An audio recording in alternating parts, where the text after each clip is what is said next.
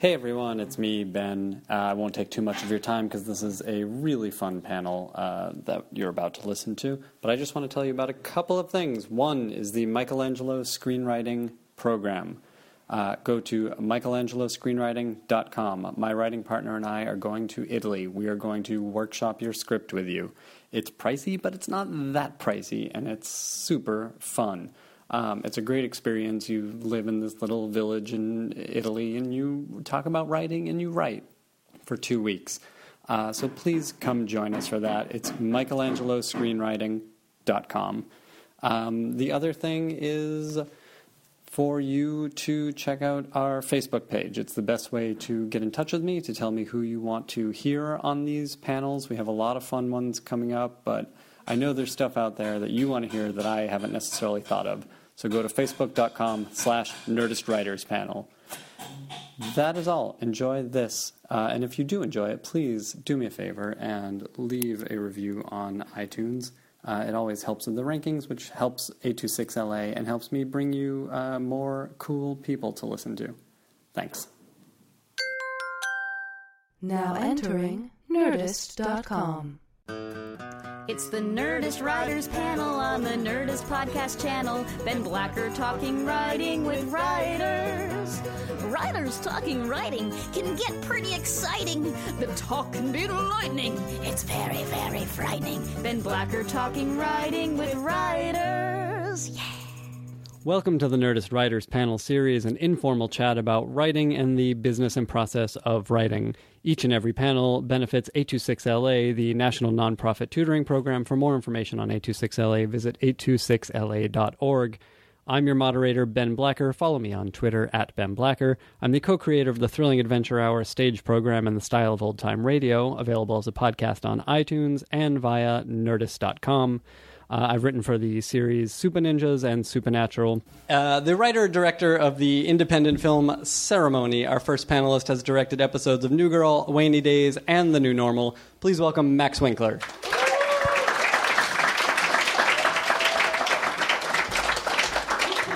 With a background in journalism, primarily with MTV, having produced a number of documentaries and worked in their news division, as well as being an on-air personality. Our next panelist currently works as a screen and television writer, most recently as a part of the ill-fated first season of The Newsroom. Please welcome Gideon Yago.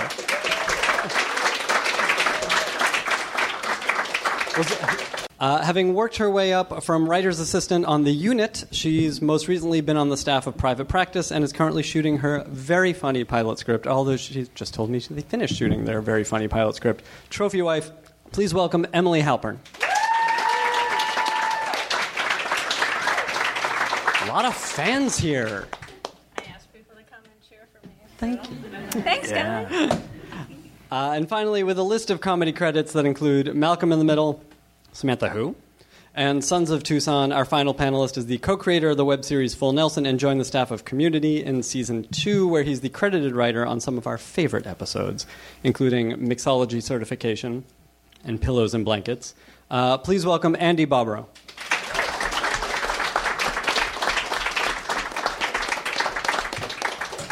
Hi, guys. Thank you all for being here. I warned you back in the green room we were going to jump right into talking about this pilot season. Because the past, 2 years have been insane for trying to make pilots, for trying to sell pilots, for trying to get staffed on shows that go. And each of you had pilots that were in development this year. And Emily, you got to make yours. We did. We got to make ours. Why don't we start with you and tell us a little bit about the process and whether it was a typical experience in pilot making and how it all went. And then we'll move on to these guys. Sure. Ours was, I think it was atypical in that we shot early, which is why we just finished shooting. And that was due to a number of factors. But I think mainly it was that our main actress was pregnant, and so we needed to shoot before she started showing. But that worked. I think, in retrospect, I feel like in many ways it worked in our favor, in that now that we're watching sort of the pilot process, we were able to avoid that sort of feeding frenzy of casting and trying to crew up with everybody. We were sort of doing it with the luxury of time that we might not have appreciated at the time, but I think it It served us well, but in general, we had a good experience. It was a project we'd been working on for a long time. And you were working on it with another writer, with a partner, yes, right? with my writing partner, Sarah Haskins, and it's called Trophy Wife, and it's loosely based on her life. So she gave generously to our material, but no, it really was a positive experience, and we got sort of a great cast and director and group of people, and in general, I feel like you hear so many nightmare stories, but thus far, not I mean, time will tell, but I feel like we were lucky in that it was a good collaboration. We had great producers and support from the studio and the network, which really helped push it through, because this is a project we've had for about a year and a half. Well, this is what I was going to ask. Yeah. So what shape was it in when did you pitch it? Did you write it on spec? How did you guys go about launching the project? We pitched it last year, and it was for last season's development at ABC, and they passed on the project that year. And we thought that it was potentially dead in the water. And then this year we had two producers, Lee Eisenberg and Jude Stupnitsky, who really championed it, and then our ABC Studios was really championing it and kept sending it out, and then Mullen Ackerman. Sorry to interrupt. Yeah, was no, it please. a script at that point when they're championing? Okay, so that's easier to get. Yes, exactly. It was a script, and they put it into Mullen's hands, and she liked it, and I think ABC was particularly interested in working with her, and so that really gave it kind of a new life, and we were able to make it this year. Well, that's great. And so you had this script. Were you then flooded with notes once it was clear that this was a script that was being invested in? We were, to some extent, we were. I mean, I think just as far as that's part of the process, and once the network and the studio were really invested, then I think it's really everybody wants the project to succeed, and I think so. We were, but now having been through it, I also think we were lucky in that I feel like for the most part the notes really improved the script. I think it's stronger now than it was when we started, and I really I know We'll maybe it feels maybe that's not always the case, but we feel pretty lucky. That's I mean, true. we'll see. Ask me in June. And so you guys are done shooting, and is it together? How is it looking? You're happy with how it looks? We really are. I feel like this is not the most I know. Sometimes it happens. Yeah, I don't know. So you probably you can't toot your own horn, and I haven't even read it, but I can say just like when you look at log lines and read casting, it seems like one of the projects that's obviously rising to the top. Absolutely. You got a great cast. Thank you. And it is a great script, I will say. Yeah. Thank you. I hope so. We'll see. That's very nice. We'll get you to complain about something in a little bit. I will. Andy, let's move over to you. I'm tired. Tell us about your experience this past year with development. First of all, I'm fighting the urge to despise Emily because she made a pilot, and I wrote one that also at ABC that they chose not to make. I didn't mean to seat you next to each other. If you look at, if you ever read this time of year, we're all trying not to read Deadline Hollywood, and we're all reading it. And if you look at the comments, like anytime there's news about a pilot, there's always a couple like, "Go Emily, yay Emily!" And those are people who you've worked with, and and there's a bunch of people who I just imagine they're sitting in the lounge at the WGA, and they're like, "I can't." Couldn't happen to a worse person. Yeah, or nothing. They won't get personal if they don't know you, but they'll be like, "Sounds like the kind of drivel that I would never watch."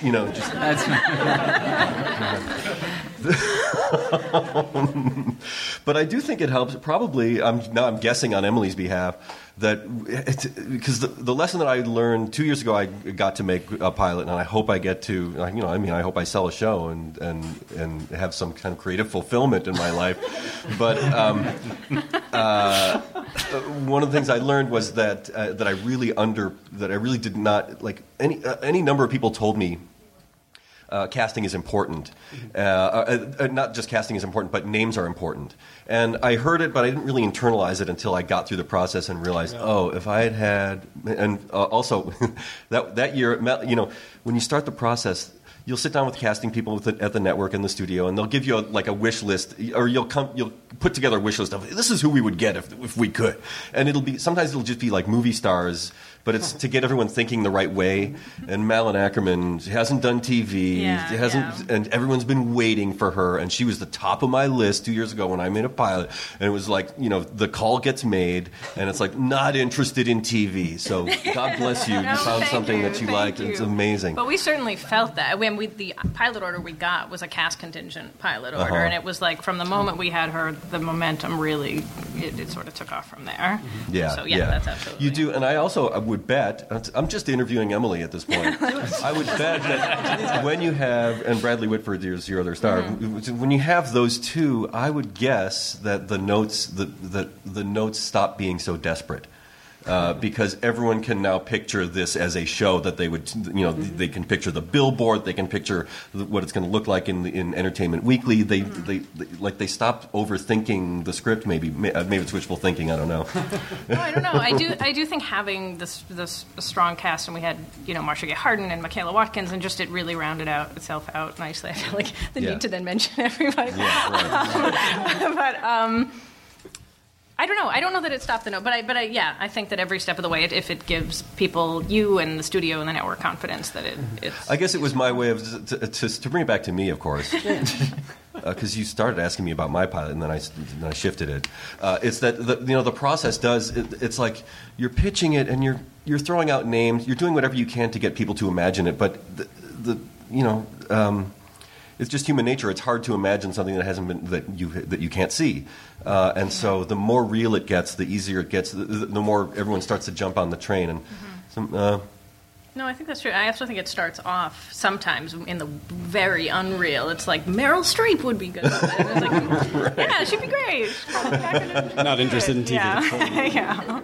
But tell us about your experience. Well, the show that I because you actually did have some weight behind you. I mean, you were working with a production company, right? At Sony, I worked with Will Gluck, who is a director, and he's okay, I guess.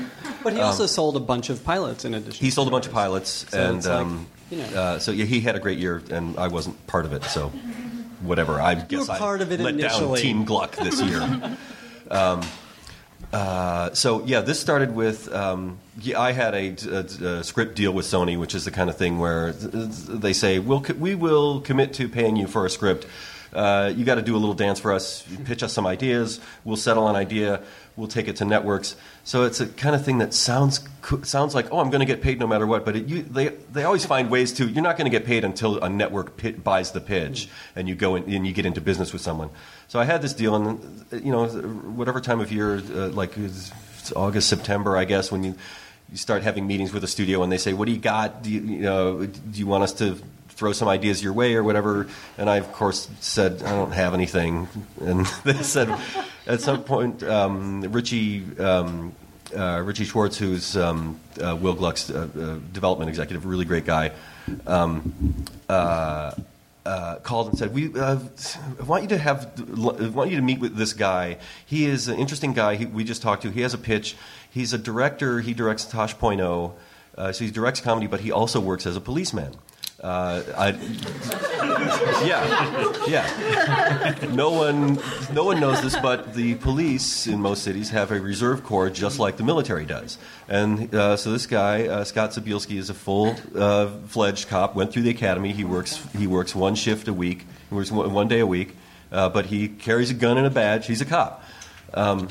And so he and I sat down, and Richie's pitch to me was, he said, "You should talk to him. There's something there. There hasn't been a successful half hour about police work since Barney Miller." And I said, "Oh, wow, that means that it's time. That means oh my God, I'm so in." Like, as soon as I heard that, I was like, because we've been through, it seems like comedy's a bit on the upswing in the last couple of years. Networks have been more open. Networks have opened up new nights of comedy. NBC was down to just Thursday, and then they opened up Monday and Tuesday as well. So it seems like there's more comedies, and when that happened, I heard this thing about Barney Miller, and I was like, it seems natural that people are going to start expanding, dipping their toe in other waters instead of just doing family or New Girl style, single 20-somethings, Seinfelds and that kind of thing. So I thought, well, this is the year, and it turns out about 6 other people had the same idea as me at the same time, because we sold a pitch to ABC. And ABC bought 3 other cop comedies pitches, and Fox bought one, a really high-profile one that seems like a pretty good chance you'll be watching it in the fall with Andy Samberg. And there was there was like 6, I think there were at least 6. Yeah, so everyone looked at the landscape and said, I think it's time for a half-hour cop comedy. Yeah. And so I had one. Mine was Girl Cop. There were only a couple Girl Cop comedies. And that happened after we started off thinking that we would tell Scott's story about a guy who works as part-time as a policeman, and we wanted to do sort of a Bruce Wayne thing. Maybe a guy who's made some money, it's an internet guy in his 30s or something, but he's kind of bored with life. And that's an interesting pitch, I think. If you guys want that, go ahead. Yeah. That's anyone listening. If anyone listening wants it. And then the first stumbling block to that was, well, then do you need to explain why this guy is not a full-time cop? I mean, it just got in the way. The idea that someone can work part-time as a police officer is not easy. And you sure don't want to explain that every week. And then half joking in an email, I sort of late in the process, I said to Richie, if we just change this to a 20-something Emma Stone type, we could probably just sell this. And he said, let's do that. So that's how my Girl Cop show was born. I labored my whole career to get a pitch that was 2 words, and I got one. Girl Cop. You get it. Right? I don't need to explain. I always wanted to walk in with a microphone and just drive. Girl Cop.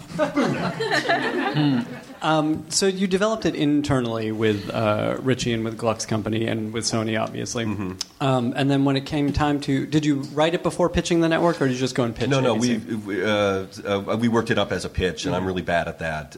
But we took it to... But we should talk about that for a minute. Okay. It comes up almost every panel. Pitching is really hard. It sucks. It's terrible. How did you get through outside of saying Girl Cop and then running? There ought to be someone should run a seminar where you can watch other writers pitch and you can watch them sweat, because I think it would make me feel a lot better about how bad I am at it. Or I don't know, maybe everyone is actually better than me, but I suspect not. I don't think so. But I think you would learn a lot about what it feels like to be an executive and sit there and have to nod and smile. Oh God, the scariest thing is that they have notepads and that they're writing stuff down while you're talking, and you're like, what did you just write? What did I say? Yeah. It's just what they're having for lunch. Yeah. Probably. Too much about it. Milk, eggs, gin. But I mean, I go through. I don't know if this is the way you guys do it. I mean, I go through a general format that says here's the log line of the show. Here's why we're doing this idea, how I think I relate to it, whatever personal thing that you can bring to it, and then you just go, here's the main character, here's the characters, you describe the main character, and then I just start pairing them off, and I say, here's their relationship, here's these people's relationship, here's how these people here's a fight that these people might have, here's a discussion these people might have, and I just try to pair them off. And then I try to talk about typical stories, but that's the hard. When you get to that part of the document, you're going "Fuck you! Why should I have to write? I'm not going to write the season. I'm not going to write the season yet. Give me the money first."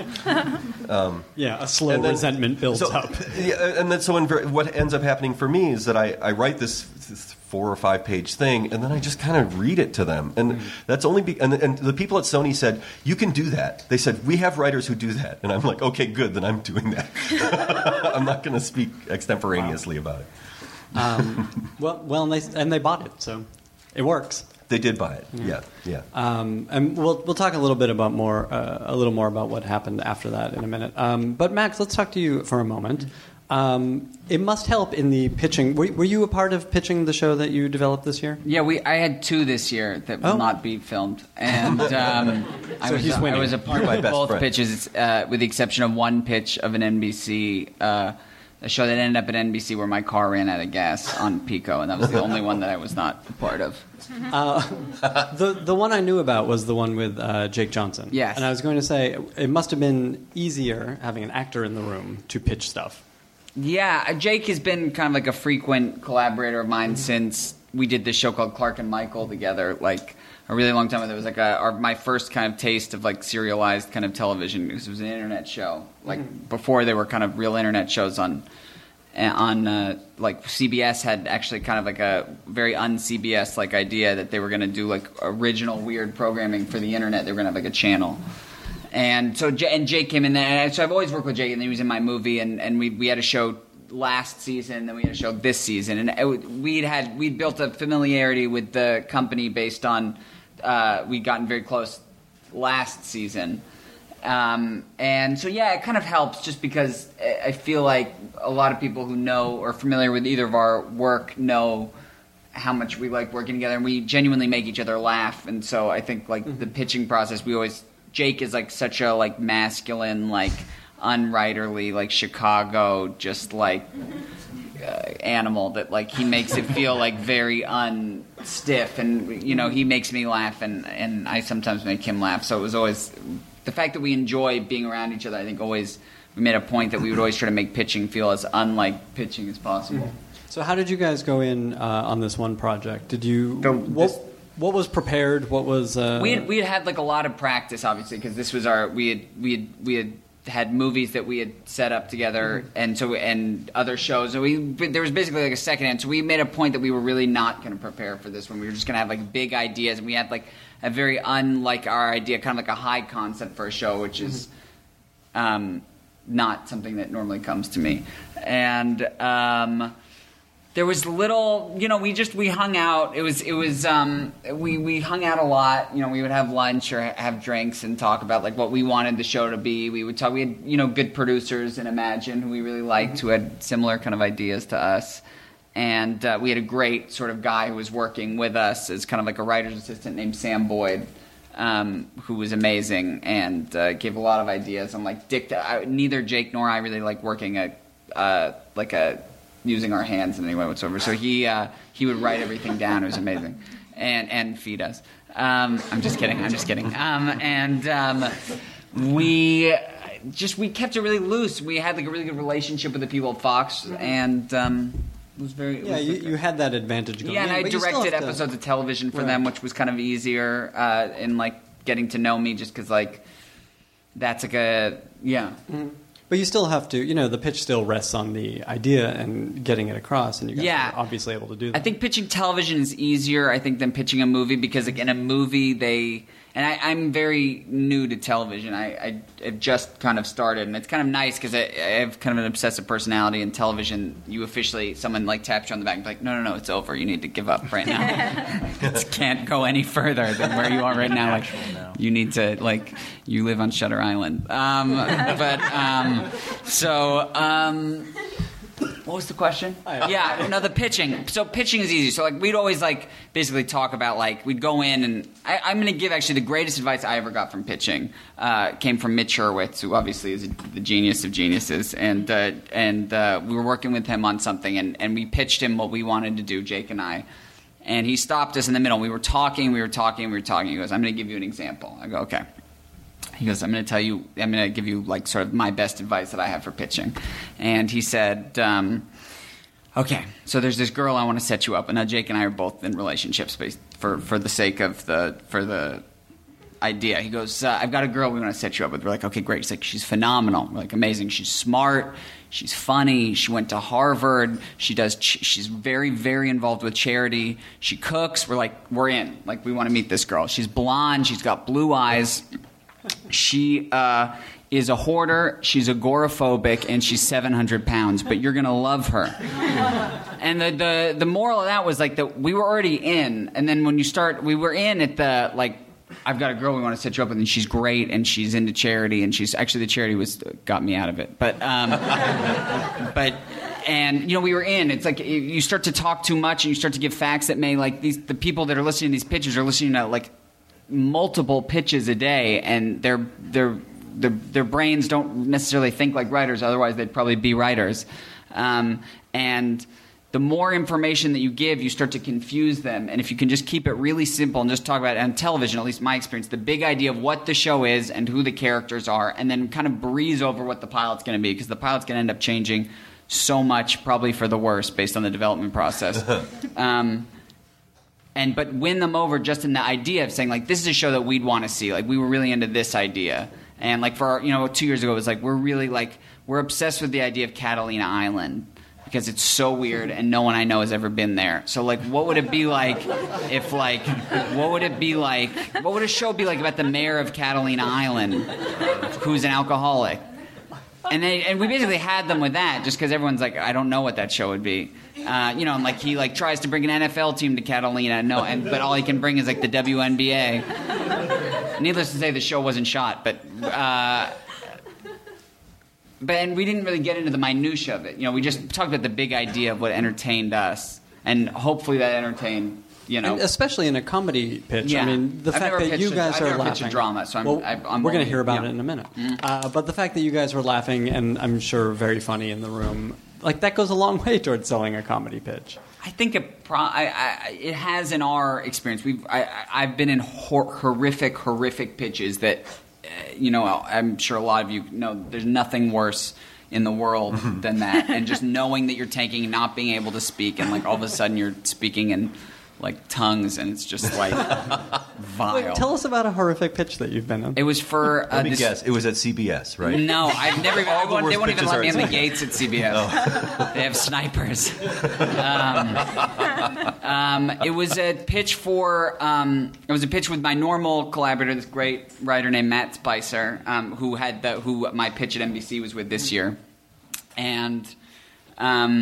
It was for this great Edward Gorey book called The Doubtful Guest, and we actually had like a great pitch. Like it was like the only good pitch. We actually like knew how it should go, and it was great. And like we were like, and it just like from the beginning, you just like see one of these like subhumans that you're pitching to, and it was just like shocking. Like I just like knew that it wasn't going to happen. Like I right in the room, and then like I just started like.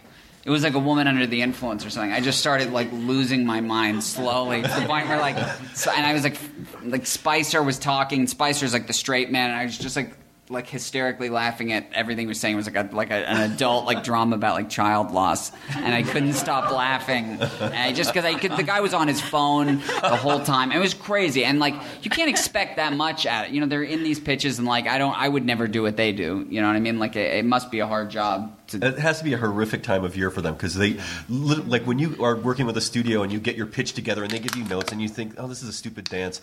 And finally they say, okay, we're ready to take it to networks. And then they're like, we can get a seat at the NBC table in 4 weeks. It's like they're booking those meetings out like a fancy restaurant. Needless to say, this man was in the feature film business. Oh, God. But, so I can't give him that excuse. But I'm sure he'd had a bad day or something like that. But I mean, yeah, that's it. So I felt like from then on, I made a point that like I wasn't going to look at pitching as like, like I think mainly what they look at when they see you is like they want to feel some shred of confidence, like these people know how to tell this story, and they know what they're doing, and like you obviously do know what you're doing, and if you let like the mind fuck of like being in that situation and like being nervous like affect it would just you'd never forgive yourself if you allowed your nerves to like or like your intimidation of these people to affect like a genuinely good story that you have. Absolutely. Yeah, there are enough factors working against you. You don't have to work against yourself. Don't let the creative executives do it too. Let's talk about pitching a drama as you did this year, Gideon. Sure. Tell us about developing that show. It's totally different. It's like Animal House and the other frat in Animal House. You come in, all the executives are in robes. Kevin Bacon is there. He's getting some. No, I mean it's entirely the same process. I mean, I was listening to what everybody was saying, and I think that there's a lot of really good wisdom. I mean, I went in initially, I had an idea. I had a blind deal at ABC, and I had this thing that I was super jazzed about. And I came in and I kind of brought them the concept, and I heard back from one of the executives who said, okay, listen, we will do this, but know that there is a bigger producer, a more high-profile project that's going to be coming in a very similar terrain. So either come at us with your second or third or fourth best idea, or the chances are you might get rolled over if both of you guys deliver your pilot. So I kind of went back to the well and worked with the producer that I was working with at the time and kind of pitched him a bunch of things that I thought, this would just be a good, with dramas, really everything's kind of a soap opera. Mm-hmm. So it's like, well, where could we get together a good group of people like that would be fun to hang out with at 8 o'clock, at 9 o'clock? And what do you also have in that environment where you can tell 22 hours of story. Where there's some kind of procedural aspect to that where you can do that. And went in, I think the pitch itself was maybe 12 or 15 minutes. The stuff that I watched to get myself psyched up was the scene in Reservoir Dogs where Tim Roth, I don't know if you guys know that, you remember where like he's like an undercover cop, right? And in order to prove himself to all of the jewel thieves, he's got to have a joke, right? So it's like you don't have to know word for word what the joke is. You just have to know those moments in the joke that you can really possess as your own. And I think it's the same with the characters in the world. If you can go in there and you can sit across from the executives and like it's daunting. You get nervous. Like there's a lot riding on it. Sometimes there's good meetings. Sometimes there's bad meetings. Rejection fucking sucks. But if you can go in there and tell it like it's a joke, like the best story that you know, in my experience, I think that's like the most successful way to do it. Yeah. Max disagrees. No, I didn't know that this was going to make a sound. No, you're completely right. Yeah, no, I mean, I've heard it, the same sort of advice being you're going in to recount a movie that you just saw that you have to tell someone about. And that movie just happens to be the show that you're pitching.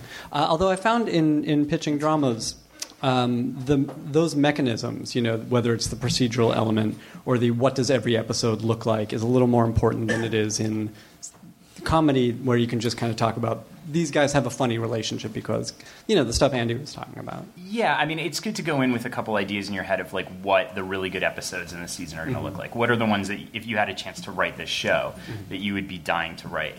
Our concept that we fixed on was a little bit of kind of like, if a bunch of kids took over a failing major American city, what are the problems? Yeah, like both internally and amongst your lives and amongst your friends, and also externally, that could potentially happen in that situation. So, but that I kind of like, I didn't want to pitch. It was the same thing that like sounds awesome. Good luck. Every show that didn't go really sounds awesome. Yeah, amazing. Wasn't there a reality show? Did you watch the reality show that was like the guy who did Survivor? Yeah. Oh no. There was a reality show about a bunch of kids who like took over a city. Oh, you're talking about like where they're like kids and they're like in the Western? Yeah. No, but that's also, if they could have done that on Catalina at the same time, we can like meld it. 2014, guys. No one's been there. It could be a bunch of kids. It was mostly, I always, when I was working as a journalist, I always loved stories about, people who were young who were doing amazing things. And I remember in 2000 there was this kid named Luke Ravenstall who at 26 became mayor of Pittsburgh. And it was like and literally turned this whole city around.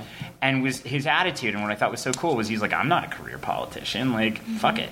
And same thing, like Brick City, I thought was what you were talking about. Sundance did this amazing documentary about Cory Booker, who I don't know if you guys he's a really dynamic guy, really interesting guy. And so I thought, this is dramatic. Like there's a potential for drama. Like there's conflict, and there's always going to be. It's a David versus Goliath story. I like those. And it's also, it's a world that right? That you've trod as a journalist. Well, during my period as mayor of Catalina, but I was so fucking blitzed because I was an alcoholic during the entire time. Yeah. So, also a career politician. But it was cool. We tried to bring this NFL team in. It was dynamic. That was the WNBA. Yeah, it was the WNBA.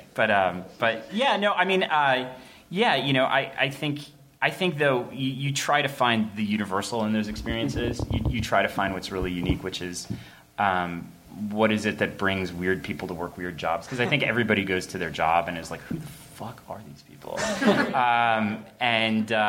So if you can tap into that nicely and empathetically, you can put together potentially. Where is where is that guy Luke Ravenstall now? Yeah. He's doing he's like on the board of a bunch of companies in Pittsburgh, but same thing. He's like.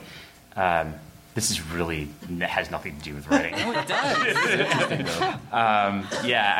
He oversees development. You should have said he's a career politician. He's a career politician. Just said he's a writer in Hollywood. House of Cards too. Before we get into your individual backgrounds, I have some more pressing questions that I want to make sure we get to. And Andy, starting with you. You were on the community staff for the big changeover. Yeah. And you're the first community writer we've had since the whole thing. Yeah. Tell us a little bit about being in the room when the new guys took over. It's been it's funny. I should say I figured you would ask. So anything you want to take out is fine. It wasn't like we just walked into the room and these new guys showed up. When it was announced, they all wanted to meet with. They met with all of us individually, and we were all. It was a. Believe me, the experience of working there, it's a hard place. It's a hard place to work. Dan Harmon is a genius and a difficult person to work for.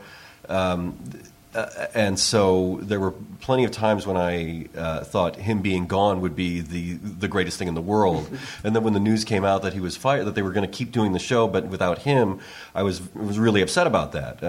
I just thought, of all shows, I mean, it's hard to say that any show should go on without its creator. But that one in particular, it's so deeply tied to his own, the way his wires are crossed in his head and his own particular voice, that it was just like, I immediately thought, oh, well, I don't think I want to do that. Who would want to be part of what's destined to be the worst season of Community, right? Like, and that's the conversation that I have with my agents. I'm just like, I've already lost. I mean, it doesn't matter who these guys are. It doesn't matter. It doesn't matter at all. It's just that the fans know who Dan Harmon is, and they understand that he's responsible for the weirdest aspects of the show, and so. And the guys, they are great guys. Moses Port and David Garasio, great guys, and I don't think they quite, they were reluctant to take the job. You should have them on because I can't speak for them. I know that they were reluctant to take the job. I think anyone would be, and that. I don't know what caused them to finally say yes. Probably a boatload of money. Would be my guess. This truck backs up. And also probably the challenge. That was what ultimately made me say yes was two things. One, I was at the end of a 3-year deal on that. When you make a deal, when you go get hired on a show on staff, typically you sign for 3 years, and it's at the studio's discretion. But you sort of sign a piece of paper that says, "I'm not leaving. You can fire me, but I'm yours until you say I'm done." And although it's obviously wiggle room, because if I were to say to them, I can't do this, they wouldn't force me to write comedy. No, Andy, write jokes. That's where the best stuff comes, when you're forced to write comedy. So I could have said at that point to Sony, sorry, not comfortable, can't do this. But it would have required me asking out of this contract, and the sort of good boy Midwesterner in me was like, "No, you signed a piece of paper. You should commit." So I was inclined to stay, and I met the guys, and they were really great guys, and they said, but I think they met with each of us like over a couple of days, and in Culver City, and it's funny, all of us writers were texting each other and saying, like, "What are you going to do? I don't know. What are you going to do? I'm on the fence. I'm talking. Some people left, and some people stayed, and we were all sort of we would go meet with them, and then we would go meet at the Starbucks in Culver City with each other." And the pitch to their pitch to me was the same to everyone. It was like, we love the show. We don't want to change anything drastic about it. We just want to change the workflow. We just want to make it easier to work there. And I was like, oh my God, that's the best thing I've ever heard in my life. Well, you can't. I mean, so when they finally got the room together, what was the approach? They had to come in and say, here's what we're looking at for these 13 episodes, or how. Yeah. I mean, how it evolved was they said, we really want to just keep it the same, we all had some questions for them, like, what do you? The main one being, there was a question that ended up being kind of a litmus test. We didn't realize amongst ourselves what it was, that we were all asking the same question, but the question was, do you guys plan to have Jeff Winger graduate from Greendale Community College at the end of this year? And they were sort of taken. I don't think they were expecting that question, and the obvious answer is no. I mean, MASH ran longer than the Korean War, so.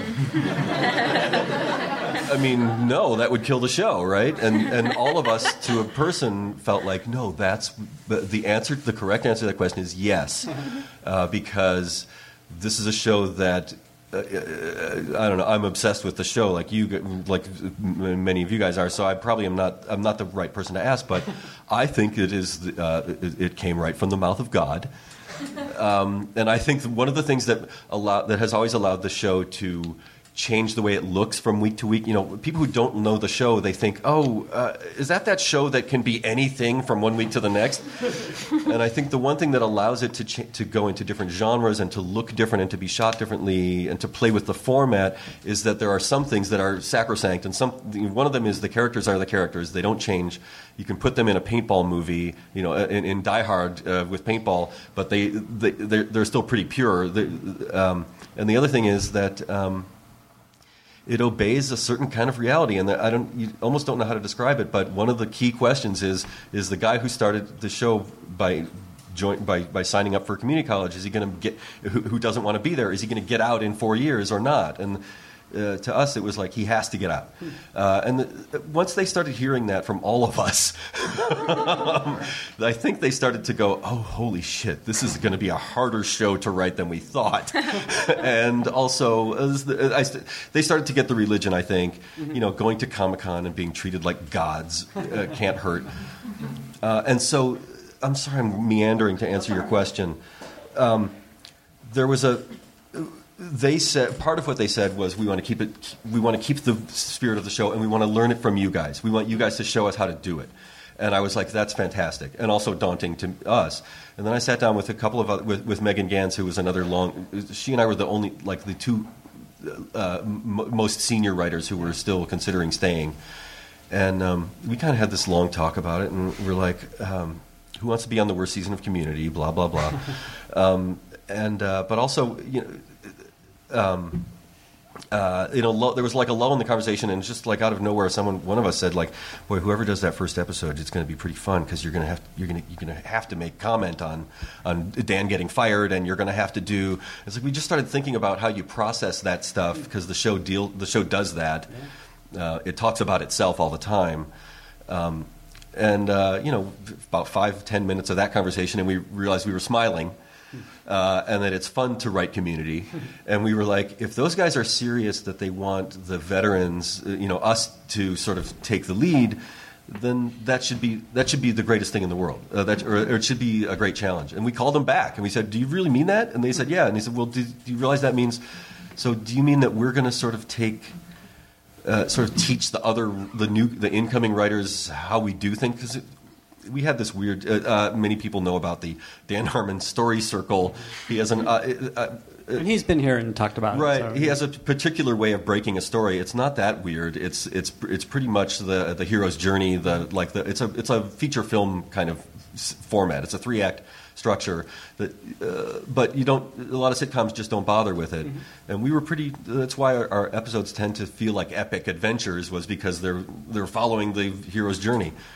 Anyway, so we taught those guys the story circle. The first week of working with the writers was us showing them here's how we do things, wow. And then everyone who started. I mean, first of all, it's this amazing property, and everyone who started there in the fourth season felt honored to be a part of it. So all that was easy. And the other thing that I was afraid of was. I thought new people would come in and they would try to homogenize it, or they would try to dumb down the show, but all the new people wanted to do more paintball and more weird stuff, and I ended up being the one in the room going like, well, we need to do some classrooms and hallways, like we need to do some ordinary stuff too. So it was I'm still processing what it was.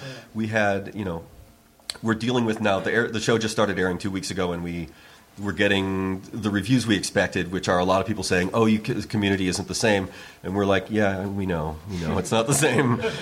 Believe me, plenty of nights I thought I would tell my wife, and I would text Chris McKenna and other writers who had left, and I would say, "I think I'm killing Community.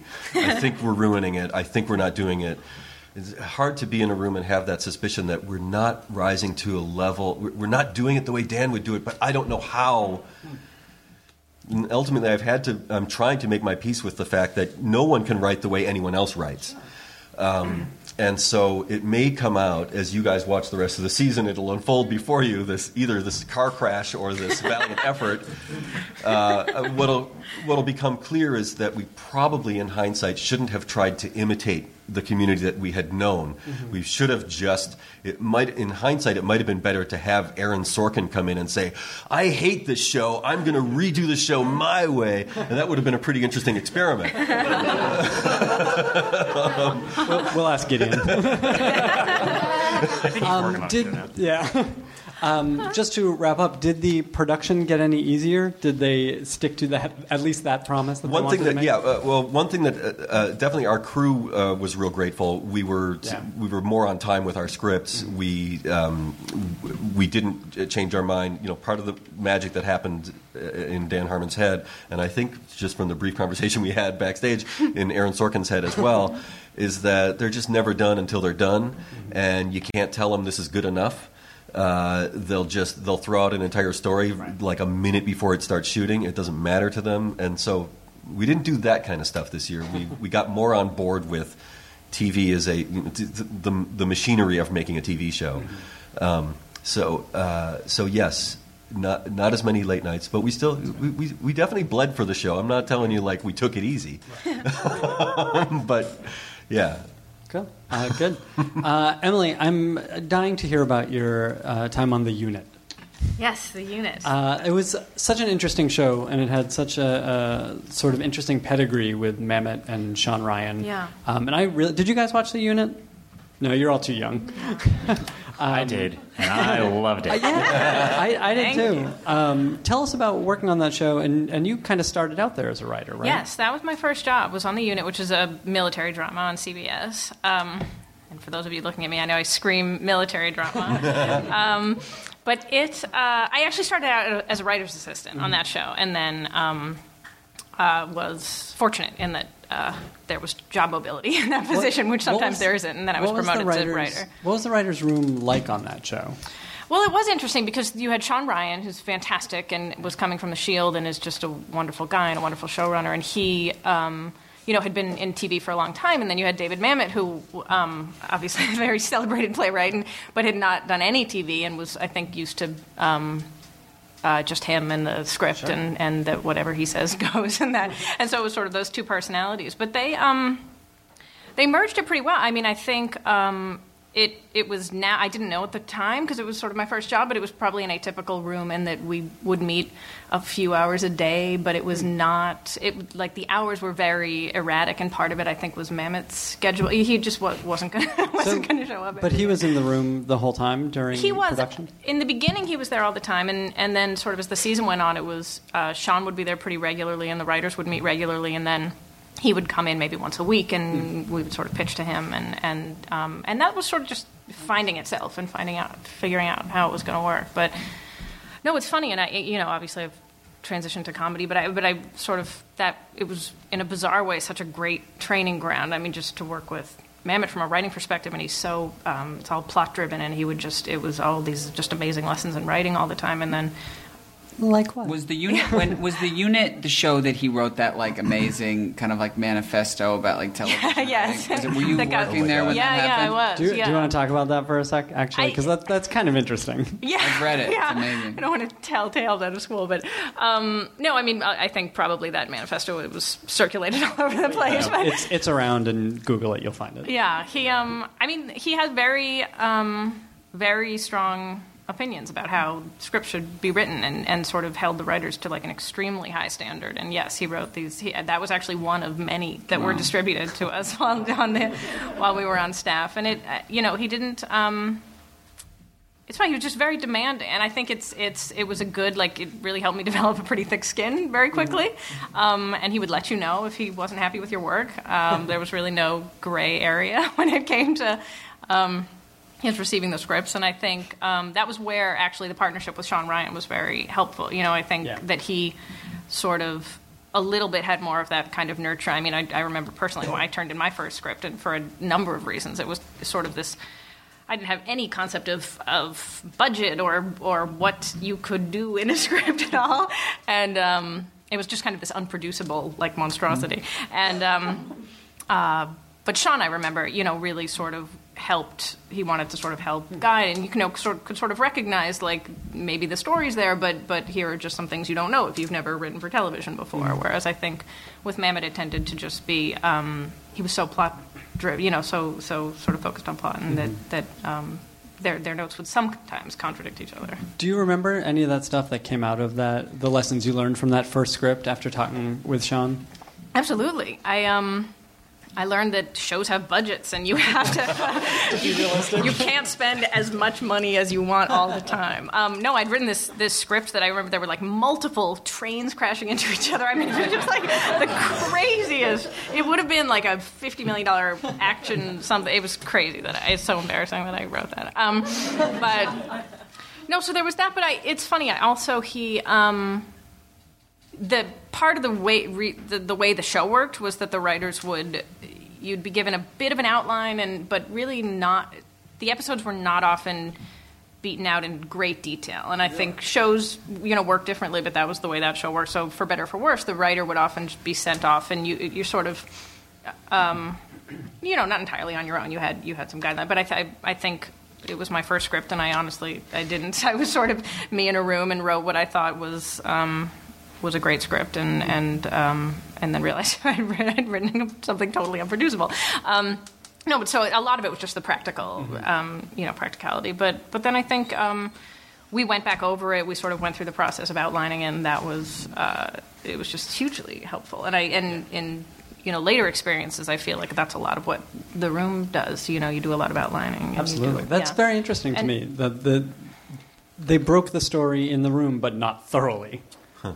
Yeah, and I think that also changed. Like, it was at a time when the show was sort of still figuring out what it was and how it was going to work. And I think with both, Sean's time was a little divided because he was still doing The Shield, and then David was not always available. But I think that the other thing that the process with Sean, though, it was a great lesson for me just in the people you work for. That I feel like I've also on shows you see that you could turn something in, and if a script doesn't turn out the way that it's supposed to, or if somebody's not totally happy with it, you can handle that in a lot of ways. And I think in retrospect, I always appreciated that he never made me feel bad about it, which he really could have done, and you see that happen to people. And I think that it helped me sort of more embrace my role as a writer on the show and want to succeed and do well, as opposed to just kind of hiding in my office and being sad. So that was always that was like a big lesson I took away from it too.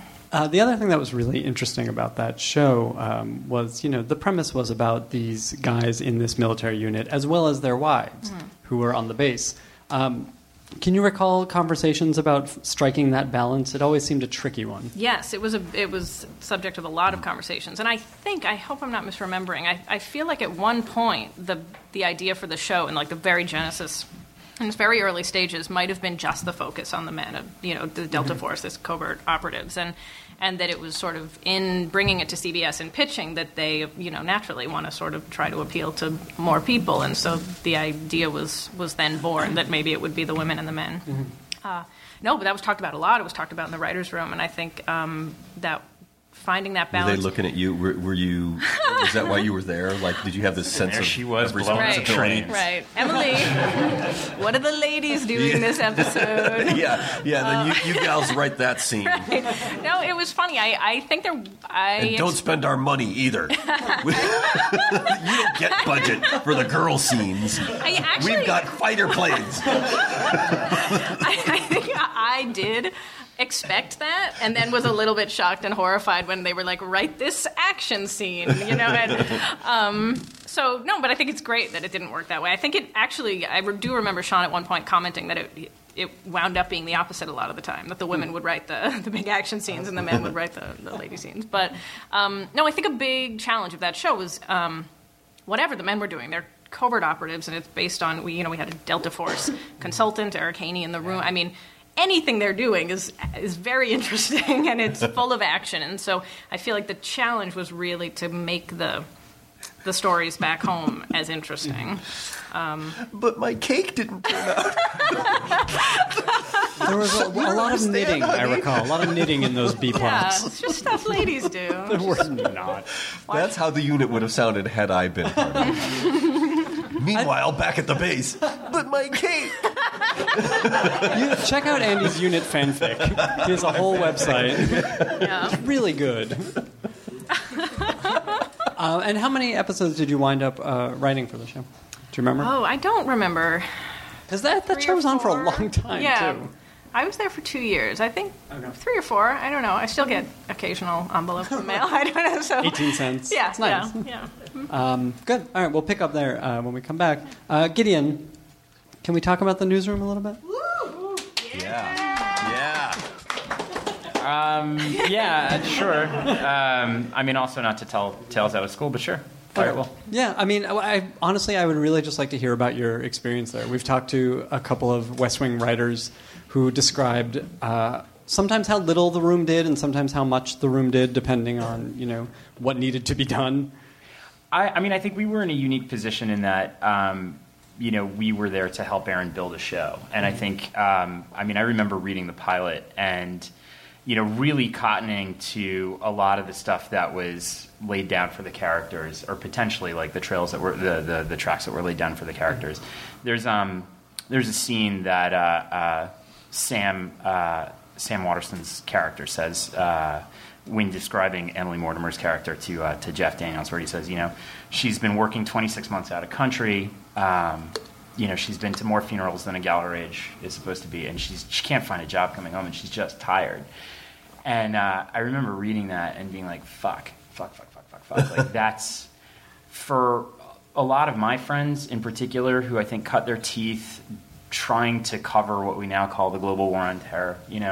People. I was 23 years old when the towers went down. Some of my best friends are people who their entire careers were built on saying, "Yeah, sure, I'll go to Afghanistan." Immediately thereafter, and that. Time goes by faster than you think, and you get up, 8, 9 years after that, and you come home, and like the news business has changed entirely. There's no real budgets for that anymore. I have a very dear friend of mine who's a photographer for the New York Times. I mean, he was, if he didn't get hazard pay, he wasn't going to be able to feed his kid. But you don't want to be doing that, because like now you're like, I have a 1-year-old, but at the same time, the only way that I can feed him is to be in a place where like I might not necessarily come home. And I thought, well, oh God, this is brilliant. Like, here's a chance to kind of tell. Donald Margulies, the playwright, did a really beautiful play called Time Stands Still with Laura Linney a couple of years ago that I thought touched on that. And I thought, okay, well, we have, here's potentially something I can contribute to. Here's potentially something that I can add to. And I think that I had that expectation, and then going in and then hearing sort of where we were and what we were going to do with the show, and this idea that it's like, we've got this romantic comedy model of His Gal Friday. How can we replicate this between sort of this triangle love relationship between 3 people and this kind of back and forth love relationship between these 2 people? It was, for me, a chance to kind of try to adapt to different skill sets that I hadn't been used to playing in. Because, I had been a huge West Wing fan. I was a student before I was an employee. And to go in there and then to hear what I think his points of reference are, how he conceives of things, how much of that's based in musical theater, how much of that's based in screwball comedy. It was a real education, and one I think I was really lucky to have. What kind of narrative writing had you done up to that? I'd written 2 feature films. I was sort of like the angel of death for a bunch of mini majors for a while. Like, I got hired, but yeah, it was great. It was like I wrote a film and then I gave it to Paramount Vantage, and 3 weeks later they went bankrupt. It was like, and I had one that was over at Focus Features for a little while. It was the same thing. A lot of the stuff that I was writing at the time was based on experiences I had coming home from Iraq, and some of the things that I had sort of seen and whatnot, and things that I'd kind of taken away from that. And it's tough. It's a tough sell to sell as entertainment. It's tough to get people to watch that on TV as well. And then I had written a pilot for ABC about West Point, and I had written a pilot for AMC that was about people who were working for a small failing newspaper doing investigative journalism. I was paired up with a consultant named Lowell Bergman, who's probably most famous as the Al Pacino character in The Insider. But he runs this thing called the Center for Investigative Journalism up at Cal Berkeley. And it was the same thing. It was just, I find journalists to be fascinating characters, so it was a cool chance to do some of that stuff. But I would highly recommend, if any of you guys have any experiences developing, to ever just get into a writer's room.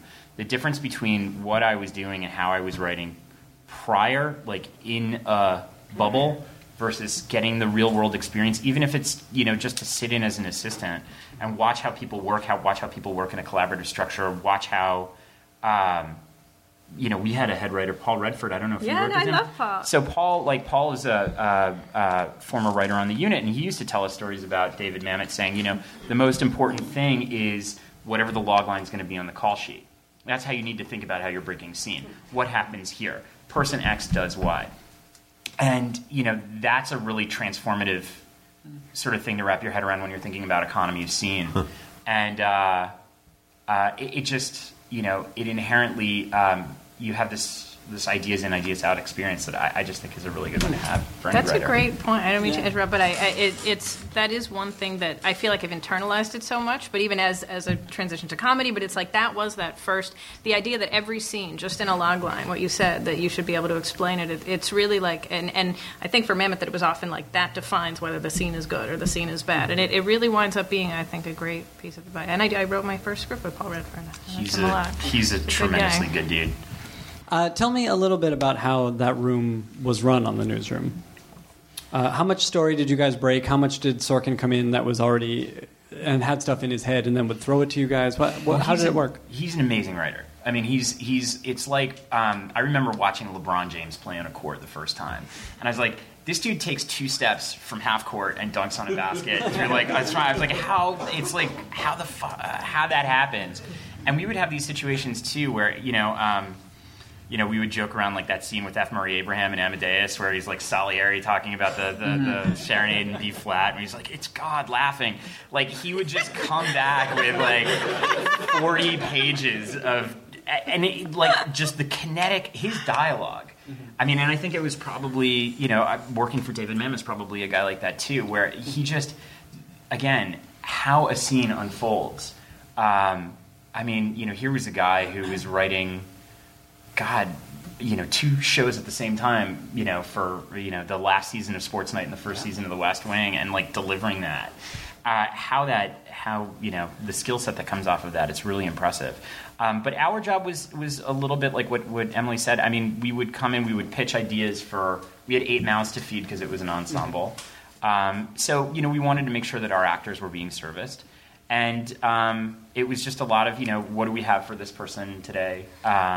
Sometimes it would be, the mandate would be very clear. I want to do a specific episode around, this character dynamic. Like, our second episode, he was very like, I want to do something specifically around, fucking up. Like, I want to have like it to be a really big fuck up.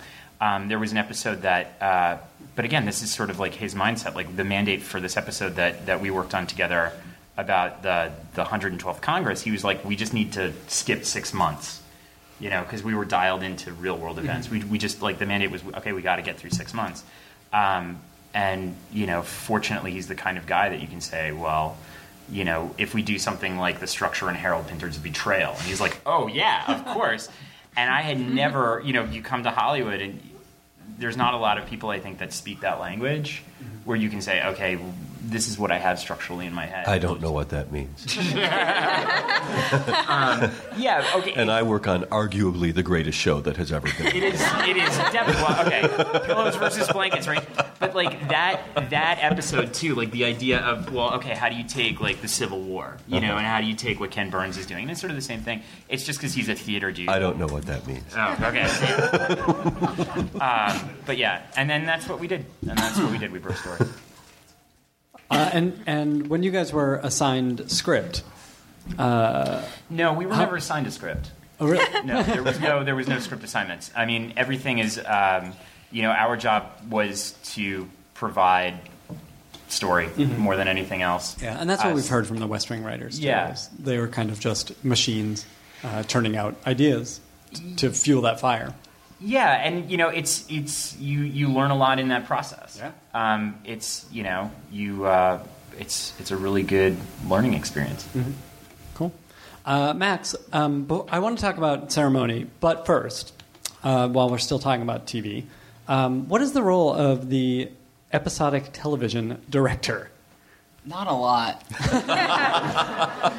I mean, if you're working with a very clear, if you're working with, I was pretty.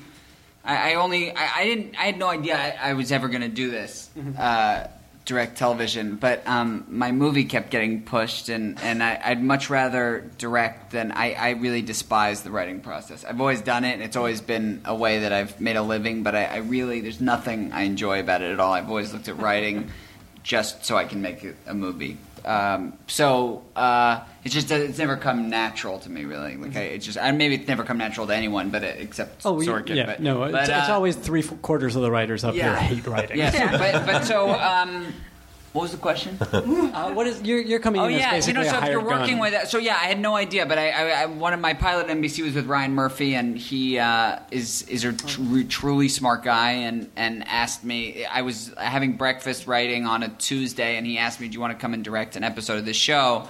And it was called The New Normal, and then I was already going to do The New Girl because my friend Jake and Liz Merriweather I know very well, and I was like, maybe, I don't know. He's like, well, you can come in tomorrow. We'll shoot on Monday. I was like, okay, cool. I'll just do it and not have to think about it. And I did it. And I was a really big fan of Ryan's, and Ali Adler, the other writer on the show, is like a truly wonderful comedic mind, and so sharp and so quick and funny. And I'm kind of obsessed with this guy, Andrew Rannells, who I love, who's on the show, who's in the Book of Mormon, which I actually never saw, but is also on Girls. Just great, like Gene Kelly-esque, like mega talent, and so I just did that, and I kind of enjoyed it. But what I'm saying is they had such a clear idea of what they wanted that you can mess around and try to do like a 2-minute like Goodfellas tracking shot and tell your friends to watch for it, but no one really gives a shit. I mean, it's just they're just there to serve the writers and the character, which is something I've never done before because I've only ever directed things that I've written. But it was really nice because I really was in agreement with everything they said, and they gave very clear direction. I ended up doing 3 of those just in a row just because it was so nice, and I got once you get in a hang of it, it feels a little nice. And then the New Girl,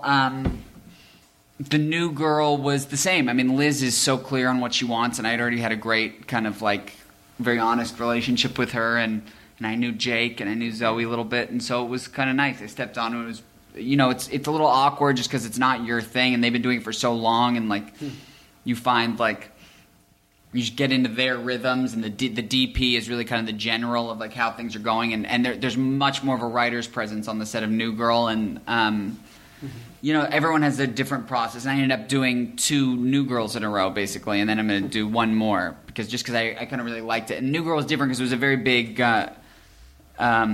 The episode I got was like there was like a very big thing that happened between Jake Johnson's character and Zoe's character. Was it that most recent episode, or a couple weeks ago? Yes. Yeah. And so there was a lot of. You can talk about it. It's out there. Like a spoiler. No. All right. Well, they kiss in the episode. It was a very big episode for like for a show that's like building this Cheers like relationship. You never know when to do that. So they were going back and forth, and it was like that was a little tense just because everyone was very clear about like.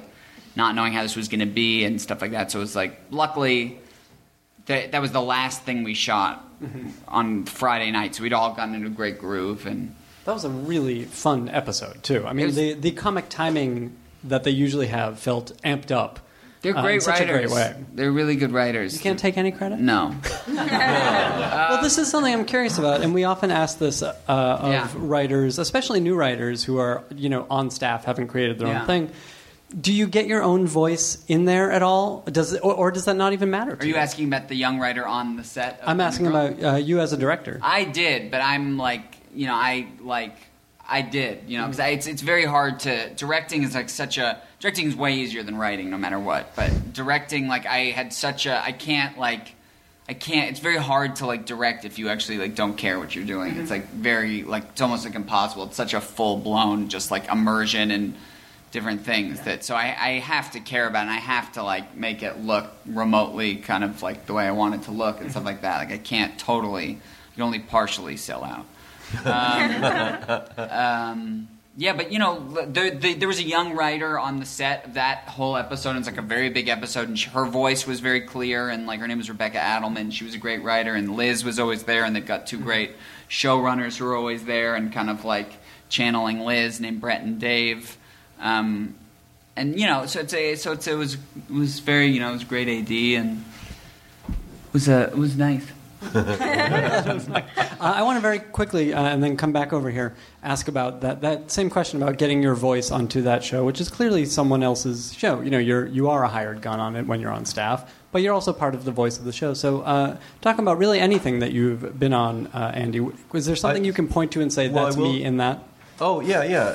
I was tempted to jump in because that's been the theme of my first job was on the show Malcolm in the Middle. Pause for applause. Do you guys? Do you remember it? It was a TV show. It was a TV show before you guys were born. Yeah. They were Malcolm's age. No, but there was a really spectacular moment. This is a second career for me, and I had been working in advertising for a long time, and so the way I got hired, it ended up being this. They asked me to come in and pitch stories, and on my way to that meeting, they had seen a spec script that I had written, not of their show, but some material that I'd written. Do you remember what it was? Oh, yeah, it was a thing that we ended up trying as a pilot later about, that is, I think, maybe a little similar to Two Broke Girls, but with guys. It was two brothers. One was responsible, one was irresponsible, and they were trust fund kids who had lost their money, and so the one had to go get a job. It's an okay premise for a show, I think. I'll try it again at some point. But anyway, so I'm driving to this meeting, and my agent calls me, and he says, what's your week looking like? Because I had a full-time job at Gray Advertising, and I said, well, it's not that busy. He said, I'm getting a weird vibe from them. They may just have you write an episode that they're already outlining. And sure enough, that's what happened. They were up against it. They were in the middle of their season, and so I walked in and I pitched some ideas, and they didn't really buy any of my ideas. But then Linwood, the showrunner, came by and asked the guys that were meeting with me, like, how's Andy? And they said, oh, he seems okay. And he said, okay, listen, we're going to have you write this episode. And we should say, like, that freelance opportunity used to happen a lot more. I guess so. Especially around that time and before. But that whole thing is preamble to what happened right after that. Oh, and then before I knew it, a lunch menu was being handed to me. That's how I knew I was working in television. A lunch menu. And you flash forward like 8 or 9 years after that, and the hours on Community, like season 2 and 3, were so bad that anytime a menu was being handed to me, my hand would twitch, like because it's usually a dinner menu or it's like a 2 a.m. pizza. I feel like on staff, it's like the lunch menu makes you so happy, and the dinner menu makes you so angry. Yeah. But so this lunch menu thing handed me, and then a really nice guy, Michael Borkow, who was my first real mentor, pulled me aside, and he said, "It was like a weird conversation." And he said, "You're about to go into a writer's room. It can be a weird place. Do you have any questions?" And I said, "I assume there's an unstated hierarchy that I should keep my mouth shut and figure out what the hierarchy is before I do anything." And he said, "Good. Okay, you'll be fine." And then a little bit later, he gave me this piece of advice that jibes with what you guys were saying. Is that in TV, on a TV show, I don't know if drama is different. I think it's the same. Basically, you're helping someone else make a TV show. Mm-hmm. You're helping the creator of the show make his show or her show. Don't go thinking that you are. So it's like this question started with you saying getting my voice into the show, and I guess the proper answer is no. No, I never had that aspiration. But I do definitely remember. Comedy writers definitely. You probably remember the first joke you did that got in.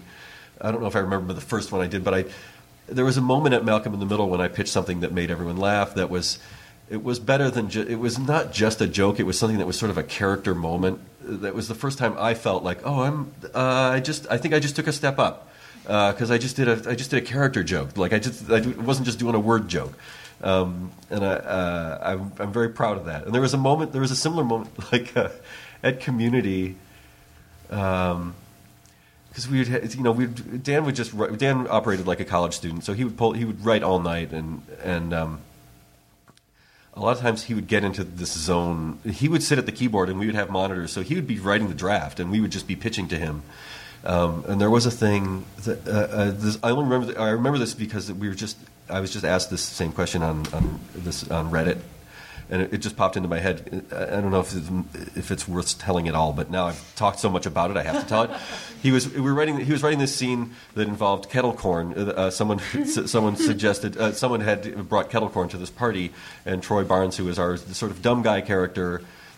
I walk into it's like we were writing all night, and at about 3 a.m, we start to poop out, and like people just go to their offices and sleep.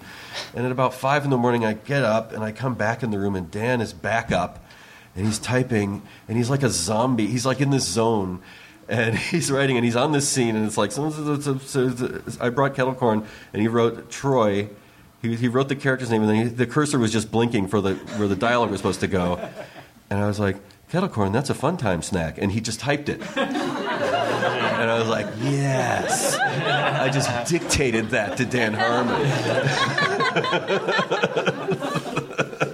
Emily, what about you? You've worked for some other people. Yeah. And I'm specifically curious about private practice. Yeah. It's funny. I agree. I found, like, in terms of staffing, that in general my experience has been that it's your job is to mimic the voice of the show, the voice of the creator, and I think it's easy to go in and sort of, particularly as a new writer, and think, I'm going to shake things up and I'm going to show them jokes they've never seen. But it is, I think ultimately if your joke or your story is not right for the show, if it's not germane to the characters, it's not going to get in, and you learn that pretty quickly. But I also, I was very lucky to work for Shonda Rhimes, who is obviously she's juggling empires at this point, but she has very clear vision. She has a theme park. She does. She has her Shondaland. Yeah. Whee!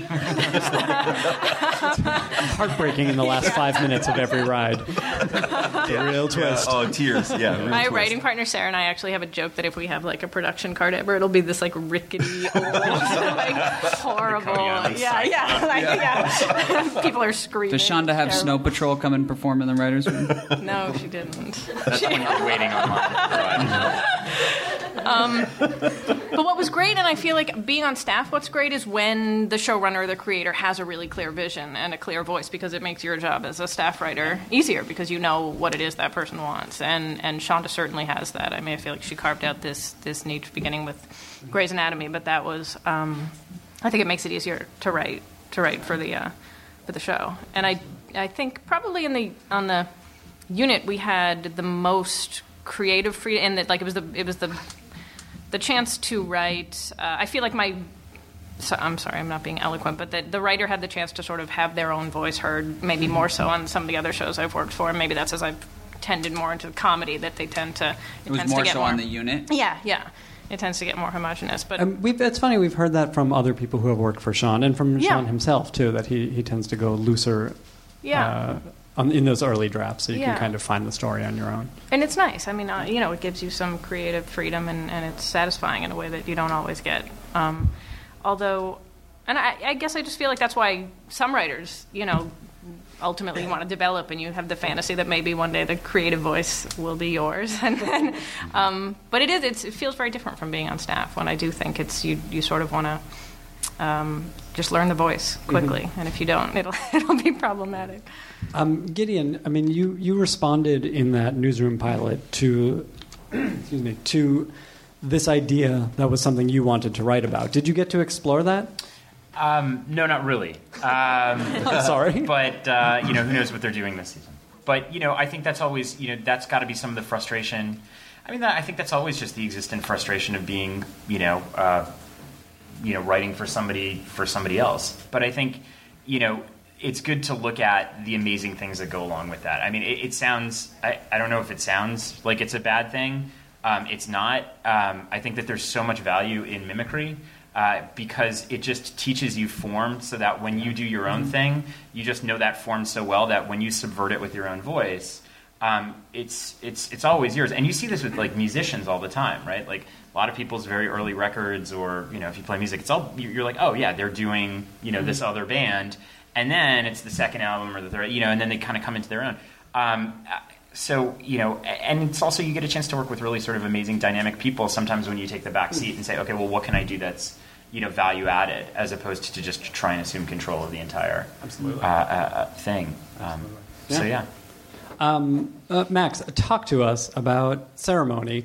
It is fascinating meeting you here today because you sound exactly like those two characters who are the lead characters in such an awesome way. Like it reminds me of when Liz Merriweather was here talking about the new girl. Like, that's her.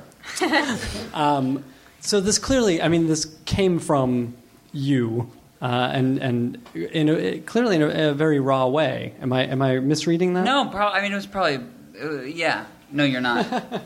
It was. I really wanted to make a movie, and I had sort of had. I was lucky enough that I graduated from college, and my the guy I work with a lot, the guy Matt Spicer, and I wrote like a script that summer, and we thought that was gonna be the first. I was shocked and heartbroken that when I graduated from USC Film School, it wasn't announced in Variety.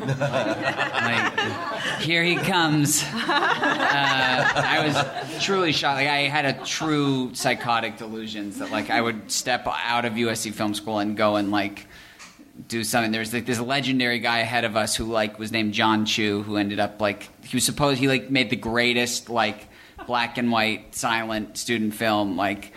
There was a musical, and he was going to go direct Bye Bye Birdie, and it was a big deal. And I was I want Chu's career, man. Not that movie, but he was just a legend. And so we were we have to just make a movie right away, so we never have to get real jobs. And so we wrote this script, and we thought it was this big movie. We thought it was Bruce Almighty or something like that, but it actually not Bruce Almighty, but And it ended up everyone thought it was the weirdest script ever, and it got us work, and it got us connected with this great dude, Jason Reitman, who's a producer and director and writer. And that was the first movie I was going to direct, and that was at Fox Searchlight, but it was clear that it was too expensive, and I was never going to get to make that first. So I was Jason was you should just write something personal and small, and we'll just make it. And and I was that's great advice. So I just... there was characters and certain aspects of I just really wanted to make a movie about what I felt like to be just a 25-year-old just idiot. The same type of guy that thought he was going to graduate film school and direct Bye Bye Birdie or something like that. And so I just wanted there's that period where you feel maybe you're the smartest person in the world, and no one else understands Franny and Zooey like you do, and then you realize everyone read the book, and you're completely unoriginal and you should be in therapy. And so I wanted to write a movie just about that feeling. And so I wrote Ceremony, and then I got to direct it. And then I wrote it to direct it. I was never interested in directing stuff that other people had done, just because I felt writing is obviously so hard and so much it's really just that I'd say 60% of the directing, and then 30% casting, and then 60%, then 10% what you do there. 10% is math. Yes, exactly. I think 10 to 15%. 10 to 15%. 15%. But that was it. We cast it really well, and I got so lucky. I worked with amazing guys and girl.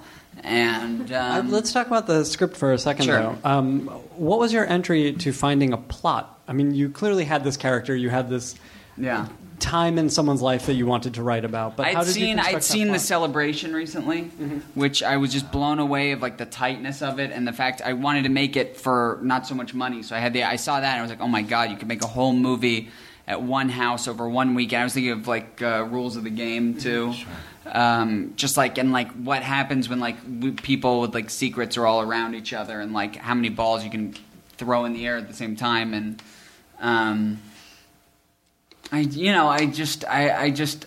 plot sort of just came kind of not so hard to me. I knew the basic ideas that I wanted to write about, and I knew the characters really well. It was all based on kind of people I know, and various psychotic versions of each other.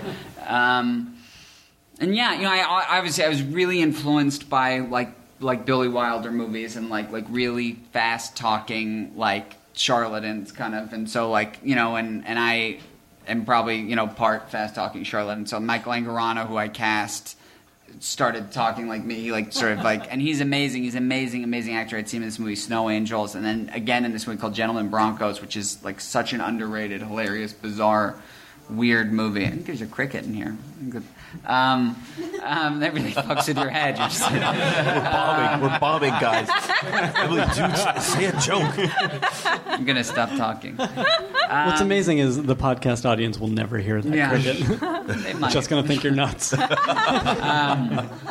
actually a cricket. The economy of the script, though, was so impressive to me, as well as, like, I'm so sick of watching these movies, especially independent movies, where people don't talk as fast as they do in your movie, which I really appreciated they did.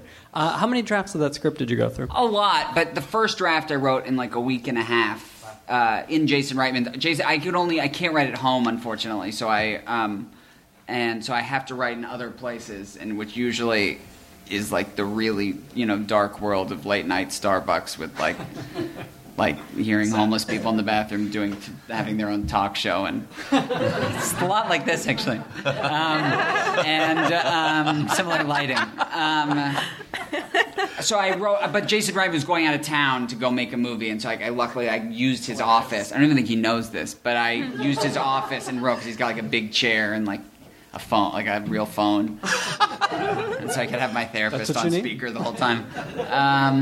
Were you working from an outline on it?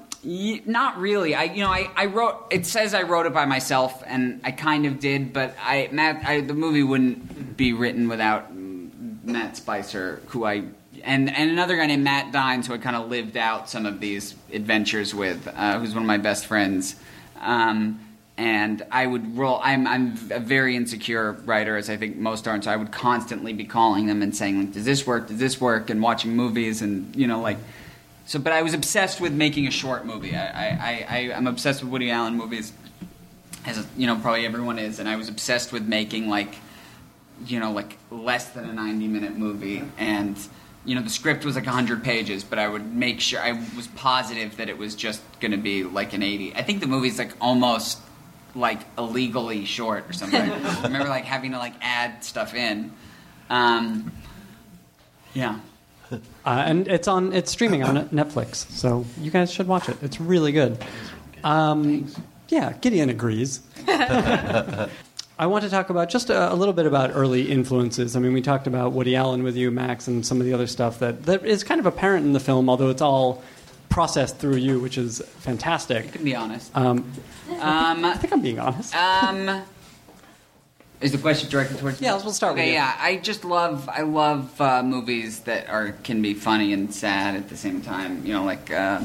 Love Mike Nichols movies and Woody Allen movies and Hal Ashby movies and Louis Malle movies. And do you remember at what age you watched some of these? Yeah, youngish. But then in college, it really started. The tone of like the British Office was something I was always obsessed with. Larry Sanders Show I always loved, like just how it kind of it was funny and then always kind of be sad too. Billy Wilder movies. I mean, I'm like I really like. I love watching movies. So, Gideon, what about you?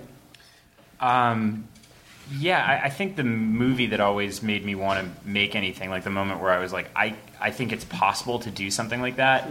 There was a movie called Hate by a French filmmaker named Matthew Kassovitz that I saw when I was like 16 years old, and I had this incredibly I grew up in Queens, which is just kind of outside of Manhattan and not a lot else, and the whole movie's about people growing up in the banlieue outside of Paris, and I just saw something in that reminded me a lot of my hometown growing up, and I was like, how did this guy do this on 16mm reversal and make it so cheap and feel so fucking cool? And that was always, I guess, in the back of my mind, whatever drove me towards trying to do kind of storytelling in that mode. Had you always been a writer? Yeah. I mean, always. Even before I started working in TV to be like a correspondent at MTV and then at CBS. That was always how I self-identified. I got a chance to study under a really amazing guy named Terry Southern at Columbia University right before he passed away. Who, what, where? My girlfriend gave me a book by Terry Southern. Dude, he was like, it's one of those experiences where, like, you know, you just meet this guy who sees the world and has these points of references that just blow your mind open. And, yeah, it was after that, I don't think that there was much turning back. I just kind of lucked into a reporting gig for a little while, but always wrote on the side. Cool.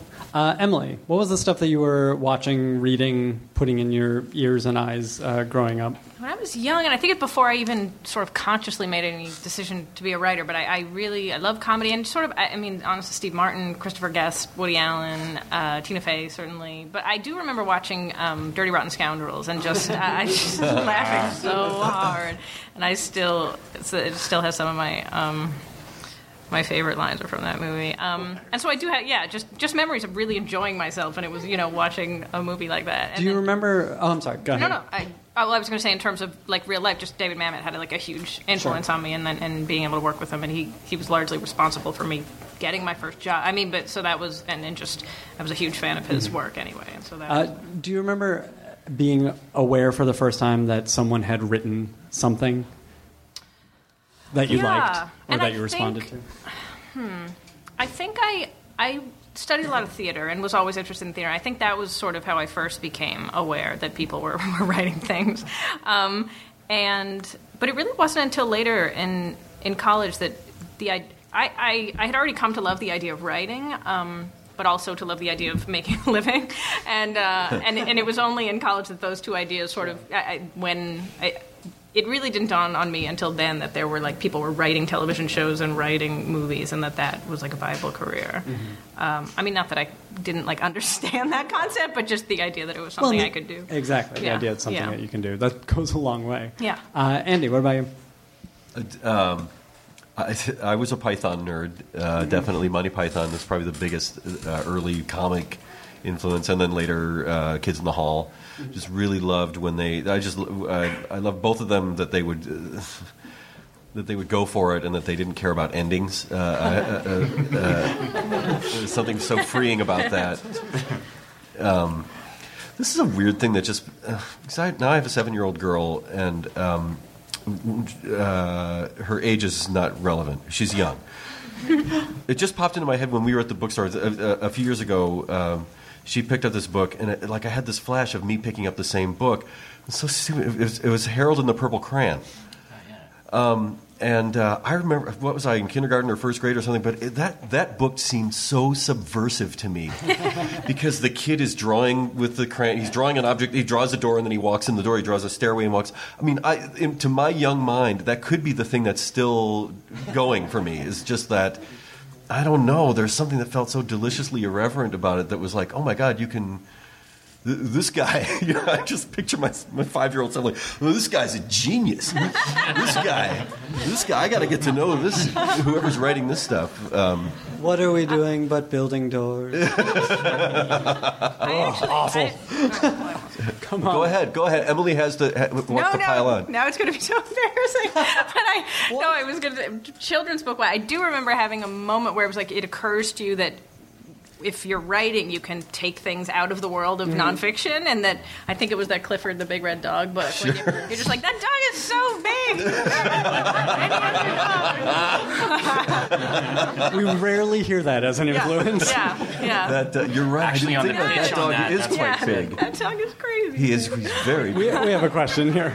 Hi, I'm sorry, my question isn't very general. It's for Gideon. On the newsroom, how was the main news event for each episode decided? Like, who picked it and how was it decided, and was it at all informed by the characters and how they'd react, or like leveraging like experience as a journalist, and like how did that... Oh wow, that's a cool question. There's actually a cool answer to that. The first job that we had in the room was to build this timeline, and I believe there's some thing that's like that still up, where it literally spanned the entire like it was like wainscoting or something. It just was all around the top of the writer's room. And we did a month-by-month breakdown from episode 1 was about the sinking of the Deepwater Horizon. From that until all the way through basically the beginning of the presidential election. And there was a lot of research was involved, was going into what the big events were, and we divided it. We color-coded it. This is a big event in politics. This is a big event in, like, social news. This is a big event in something that is cultural, like the release of the iPhone 5, like something that people would, can you do something about waiting online or getting somebody to sub you in, like just anything that could potentially have been an idea. And we had that up going around constantly. And then, I always, with my journalist sort of thing, I was trying to find like those little things, like the tiny little stories that could build out, what was, who's the guy that got a Medal of Honor that didn't really get covered? Like, what didn't the news cover? Because that always, to me, struck me as like a really interesting thing to potentially do with the show, is like what didn't get covered and why. And then it was just pitching Aaron, and it was saying, okay, well, with like with the Arab Spring when that happened, what's it like to, we'll exist in the Arab Spring, but what's it like if you have like a stringer on the ground who's essentially a freelancer, who is not employed by the news organization and then gets into trouble? What moral obligation do you as a journalist have towards this person? And I thought that was an interesting way to kind of get into it. I had a stringer in Baghdad who was attempted to be killed and, called me with like a nugget on the Queen Aliyah refugee camp outside of Jordan and was like, help me get the fuck out. And Viacom at the time was like, no, we don't touch these people. Like, they help us, but we're not responsible for them. And it was one of the things that really made me leave journalism, because I was like, that's morally reprehensible. That seems so un-Sumner-like. Yeah. a huge corporation. Sumner's like, kill him. Like, no. Well, it's, when you're 25 years old, like, that's a learning experience. Yeah. That's a real thing, and that's how people do shit. So that's how we built it, if that answers your question. I'm sorry, we are just about out of time. I'm sorry, guys. But I want to hear very quickly, starting with Max and going down the line, what are you watching on television these days? What is getting you inspired, or what are you watching in the movies or reading that you are enjoying and talking about with your friends or in your writers' rooms? I'm very always late to TV. I always watch it like after the fact, in very quick succession. So I've just in the past couple of years watched The Sopranos and The Wire, which I don't even know what else can. They're okay, come. Right? Yeah, but I'm really looking forward to the new Arrested Development, and I'm really looking forward. I'm eventually going to watch House of Cards, and yeah. That guy loves it. Yeah. You like House of Cards? Oh yeah. I'm do you want to do your own little Kevin Spacey aside right now? Is it good? I like it. I'm in. I was very put off by him talking to camera, and I was like, this is what I hear. You don't have to, but you just buy it, and it's cool. Gideon, what are you watching? House of Cards, Nashville, Banshee. How is Banshee? This is another one that's piling up on my Celebration, DVR. Right? Like the lead guy in Celebration becomes the bad guy in Banshee, which is really cool because if you've seen Celebration, you can totally project all that incest stuff on top of him. Spoiler alert. And if it's been out, it's you can do it. Lots of Community, because I think it's one of the most hilarious shows on television. Stick with it. It's okay. I'm just kidding. We're well aware of the problems with season 4. There's some great ones coming up. And House of Cards. Definitely House of Cards. Cool. Emily? I've been watching... I watched The Office. I've watched the whole way through. Really like that show. I have... Let's see. I think I'm behind on Homeland, but loved first season. Mm-hmm. I've got to catch up on season 2. Breaking Bad. Top Chef, love Top Chef. Yeah. No one ever mentions it. It's so good. Yeah, that's the show I'm totally caught up on. It's the only show I watch when it's on. No, it's fantastic. And I also sort of watched The Wire late, and I'm sure, that's not a new sentiment, but that's an amazing show. Yeah. I came to Breaking Bad a little late. I tried it when it first aired, and didn't take. And then after 3 years of people saying you have to watch the show, finally got back in and devoured it. Yeah, The Wire. Thank you for saying Top Chef. That's not a show of mine, but that frees me to say Shark Tank. Fucking A, right? Shark Tank. It's like popcorn. We've always got 2 or 3 Shark Tanks, and it's like end of the night. I love that show. Homeland, Nashville. Love Nashville. I really admire Nashville. I don't know why. It just seems effortless, but I guess especially, and drama is a foreign thing to me. I hope to be able to do it someday. because I think I have those instincts, but I don't trust them enough. But it was very fun watching Nashville and Smash, because I'm not smart enough to know what the lessons are, but I know whatever Nashville did right, Smash did wrong. You know. Please give a round of applause to our panelists, Max Winkler, Gideon Yago, Emily Halpern, and Andy Bobrow. Thanks to everyone here at Nerdist Industries and Meltdown Comics, and to 826LA. Give them a round of applause, please.